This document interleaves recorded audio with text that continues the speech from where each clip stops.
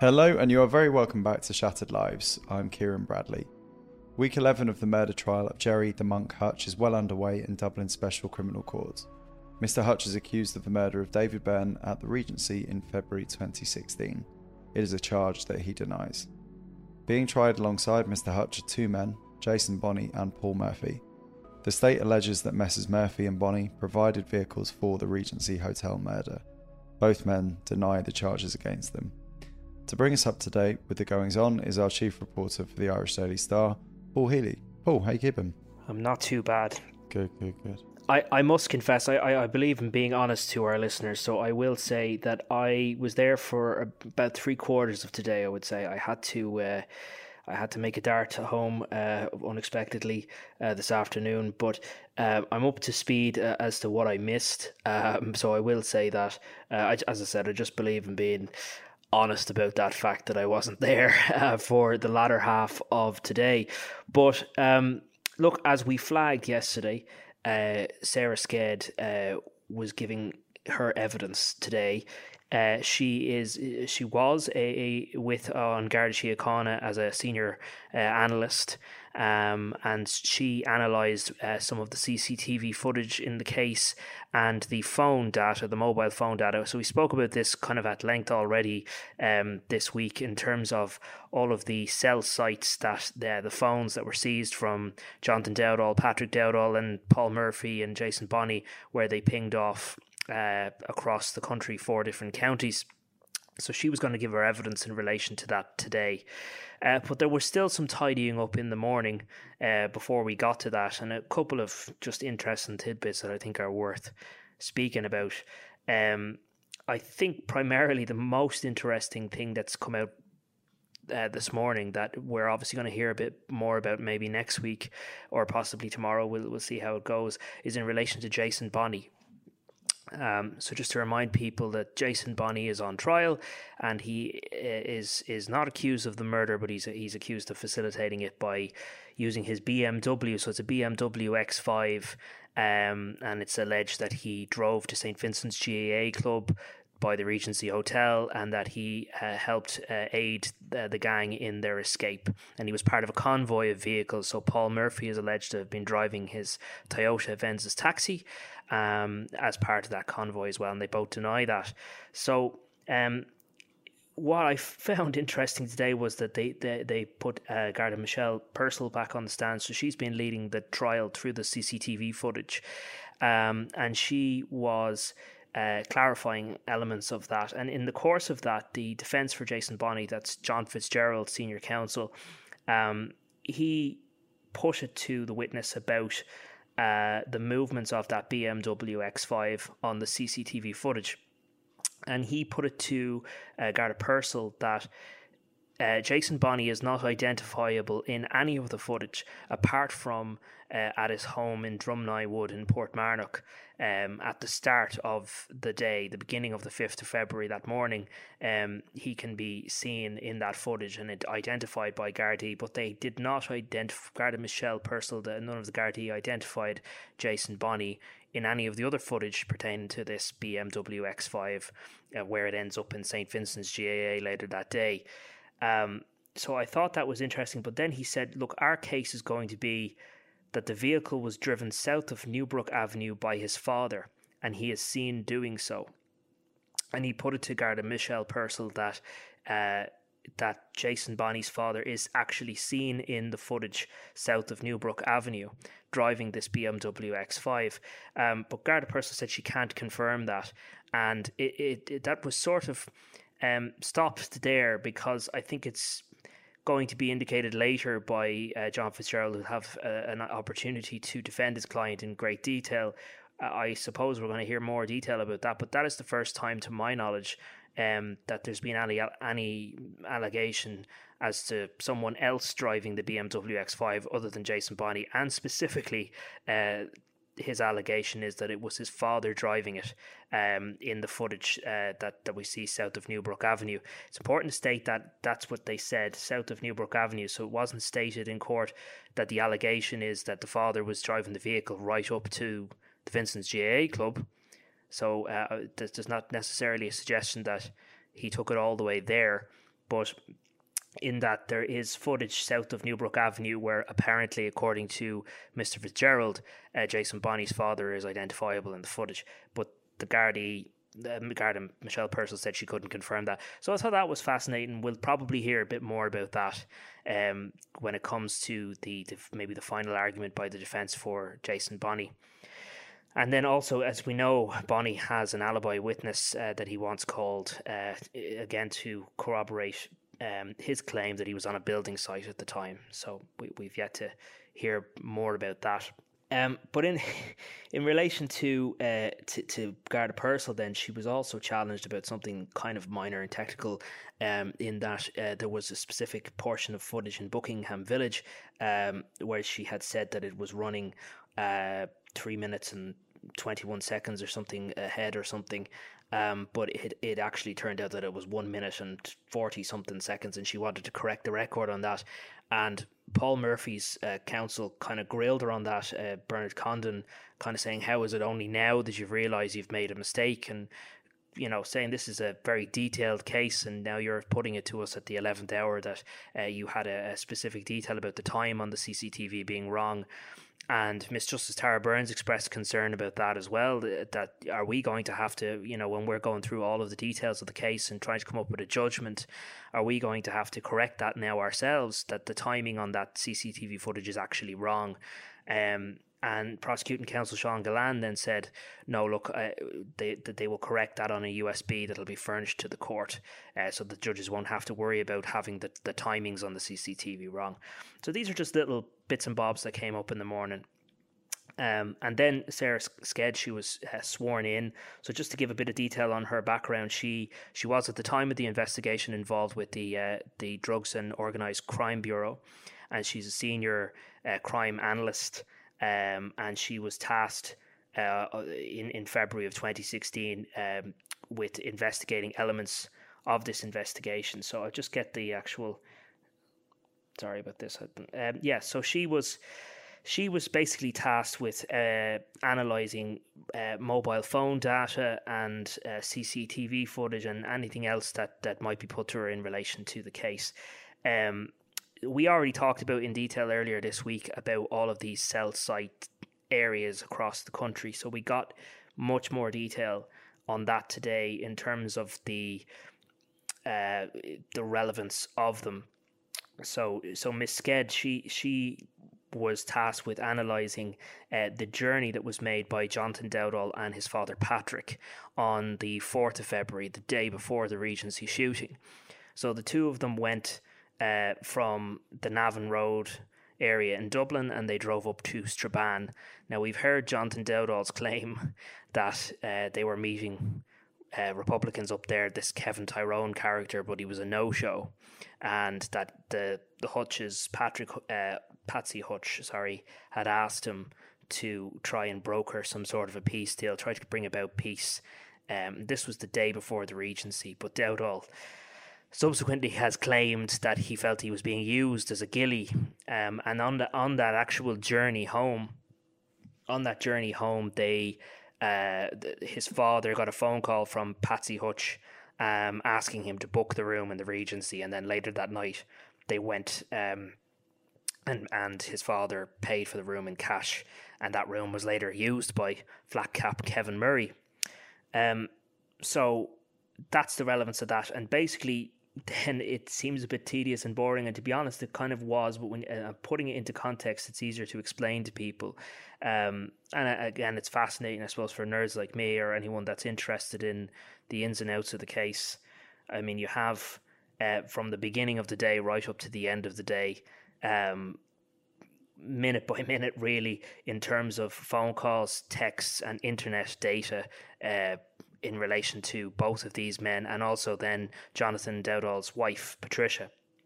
I'm not going to go through all of this, but their journey began early in the day, and you can see that the data was pinging off cell sites around the Navan Road area, and then into the Phoenix Park and right up through the M1 northbound all the way up to Strabane. And then there was information and data that showed that Jonathan Dowdall's phone was UK roaming, indicating around the time that the vehicle was in Strabane.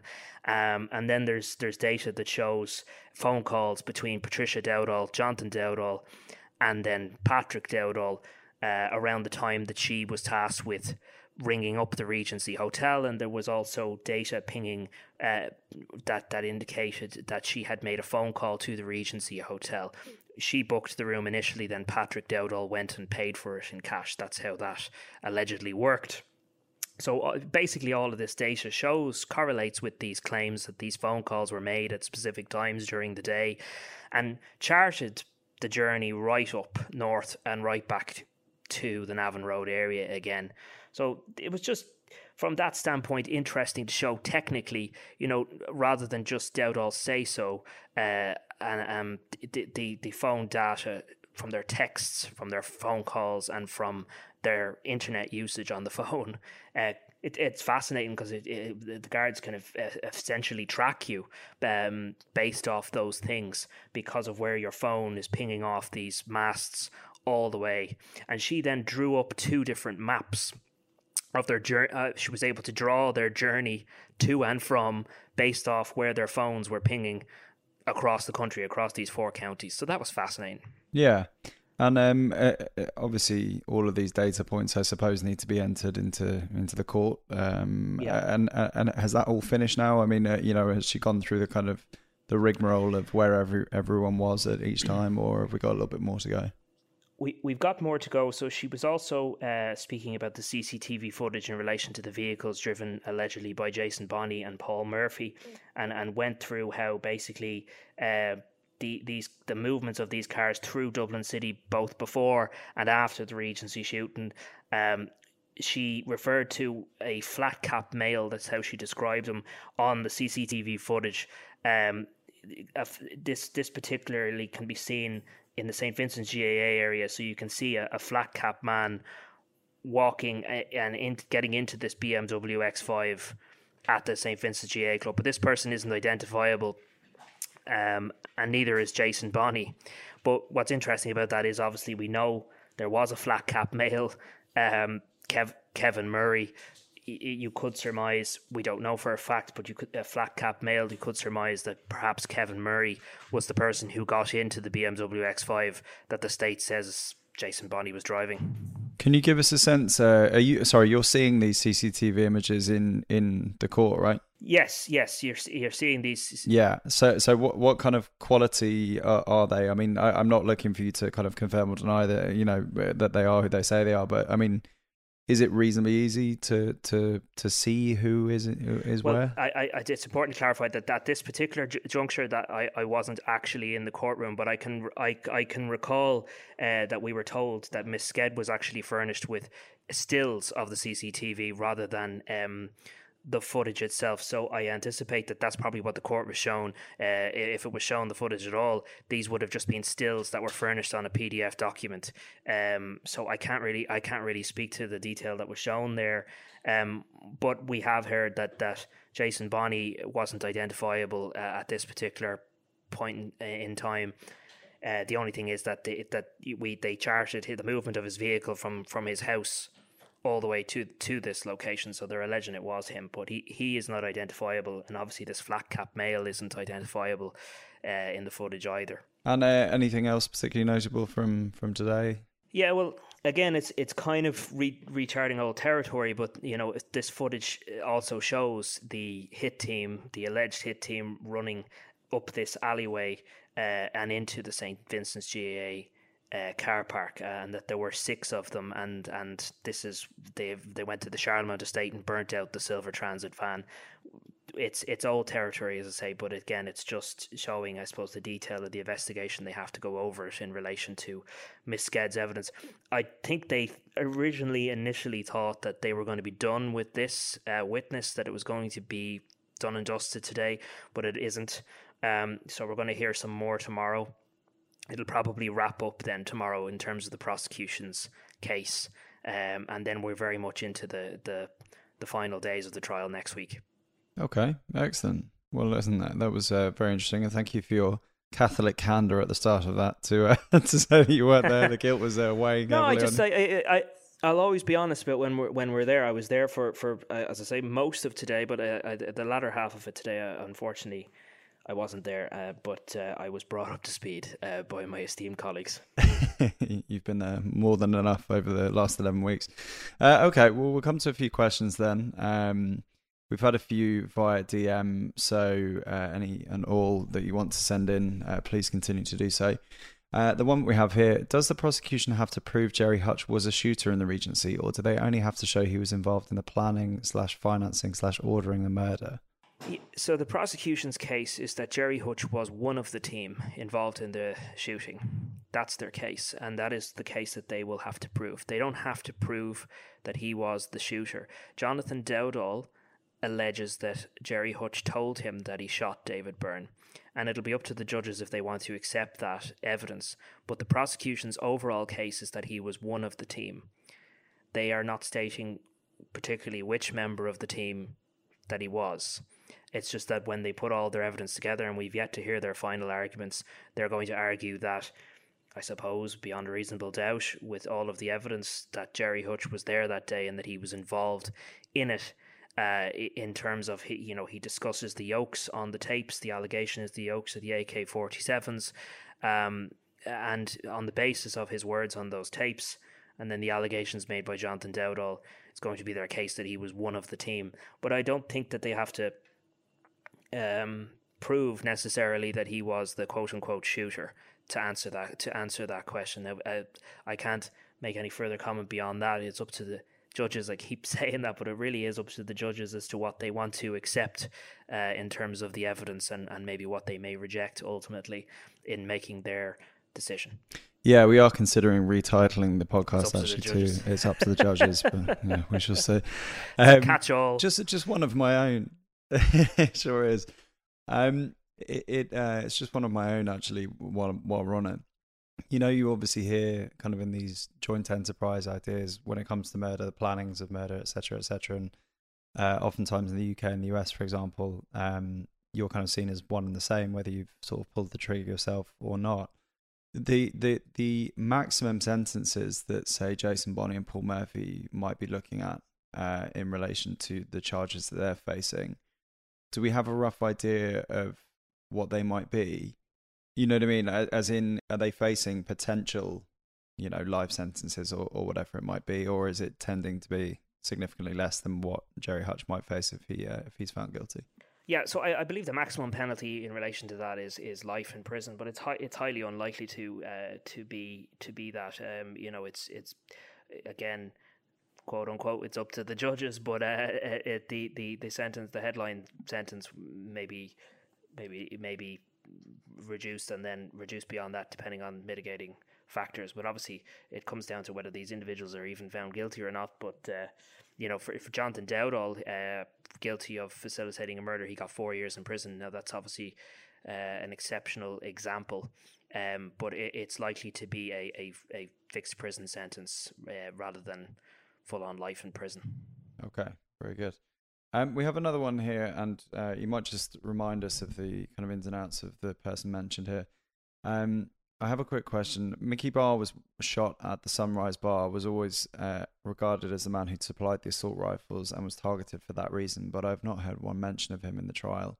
Do you have any thoughts on that? You might just remind us, first of all, who Mickey Barr was in relation to... Michael Barr was a well-known Republican, and he was a barman in the Sunset House pub, and he was brutally murdered as part of the Kinahan Hutch feud, and basically, look, there is no evidence that I've ever been made aware of that Michael Barr facilitated the weapons in the Regency, or that Michael Barr was involved in the Regency Hotel shooting. But this is a good insight into how the Kinahans operated at the time in 2016, because the Kinahans acted without impunity. They acted as judge, jury, and executioner. They were hearing information as to who was alleged to have been involved in the Regency Hotel, and they acted upon that. They didn't care. They didn't care whether it was true or false. So the Kinahans arranged the murder of Michael Barr because they believed the information they were told in that he was involved in the murder. We heard over the years the competing theories that he might have been involved in facilitating the weapons through his Republican contacts, and then there was also the even more serious allegation that he was one of the hit team, neither of which I don't think were ever proven. Look, Michael Barr is, as far as the law is concerned, was an innocent man. And he was brutally murdered. Now, Mick would say this, and I'd say the same. No one deserves to be murdered, whether you're quote-unquote innocent or not. Everyone in this feud was a victim. Michael Barr was a victim, and his family did not deserve such a fate. And it's important to state that I believe there was no evidence ever at any point that he supplied the weapons or that he was involved in the shooting. Perhaps there are theories out there that were investigated, but nothing has come to light in relation to that. The ultimate point is the Kinahans decided in their minds he was guilty and they had him murdered, and that just shows you how they operate. He hasn't really been brought up in the trial. His father briefly was mentioned, I think, in relation to a shooting that happened many years ago in relation to one of the people in that was mentioned on the tapes, but it's not really pertinent, relevant to this trial. Okay, thank you for that. Here's another one, and we've kind of broached this a couple of times before, so forgive us if we're repeating ourselves. Paul, why isn't Patsy Hutch in any bother? Well, Patsy Hutch is not before this court. She's not charged with any criminal offence. But there are lots of things that were said in this trial in relation to Patsy Hutch and his movements and his alleged involvement in certain things. For example, Patsy Hutch was in the Malahide industrial estate and met with Shane Rowan, who was later caught with the AK-47 weapons that same day, the weapons that were used in the Regency Hotel. There's lots of mentions of Patsy Hutch throughout this trial.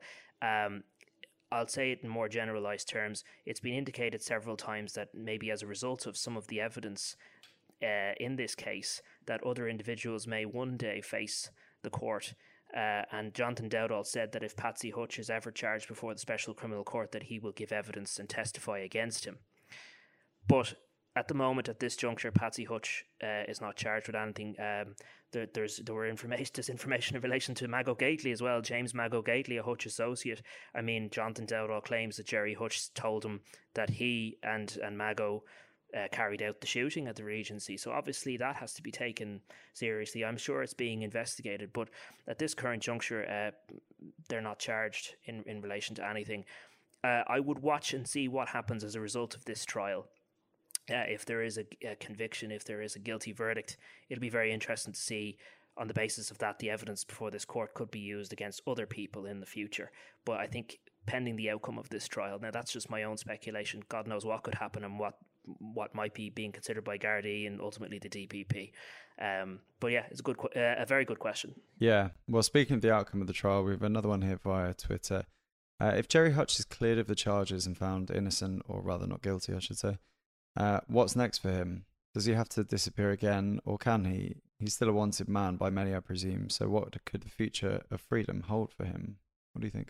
I think it'll be a difficult life for Gerry Hutch, no matter what happens, and it has been. Gerry Hutch is, no matter what you might think, his life was torn asunder. His brother was murdered. He lost nephews in this feud, and he became a target of the Kinahan cartel. Now, the only thing that's changed in the last few years is that the Kinahans are now the ones being hunted by authorities across the globe, the Spanish, the US, ourselves, and God knows who else. And Daniel Kinahan is very much distracted at the moment. And look, the feud, you'd be in a spot of bother if you said the feud was over, because it probably never really is over.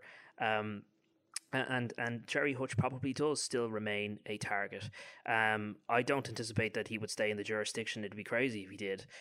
He had already long left the jurisdiction and had a life for himself in Spain and in other countries. He'll probably move abroad again and probably would have to remain abroad for the rest of his life. Now, he can do whatever he wants if he's found not guilty. He's a free citizen. He has a family. So yeah, it's a tough question to speculate, but you can only really state the facts. The facts are that there was an attempt on his life in Lanzarote in 2015 at the start of this feud. He got away very narrowly with his own life. And I'm sure that he is very much aware that there are individuals who would still want to cause him harm. So yeah, his life is forever changed by this, no matter what happens. Okay, Paul. Well, listen, thanks a million for everything today. Thank you for your 3/4 day in court. Hopefully this won't be the start of you slacking off the rest of the trial. No, I'll be back there at really 11 a.m. sharp tomorrow, and we'll hopefully have another full update for you tomorrow. You surely will. Said with the venom that it was deserved. Listen, lovely to talk to you. Thanks a million for today, and we'll speak to you soon. Thank you.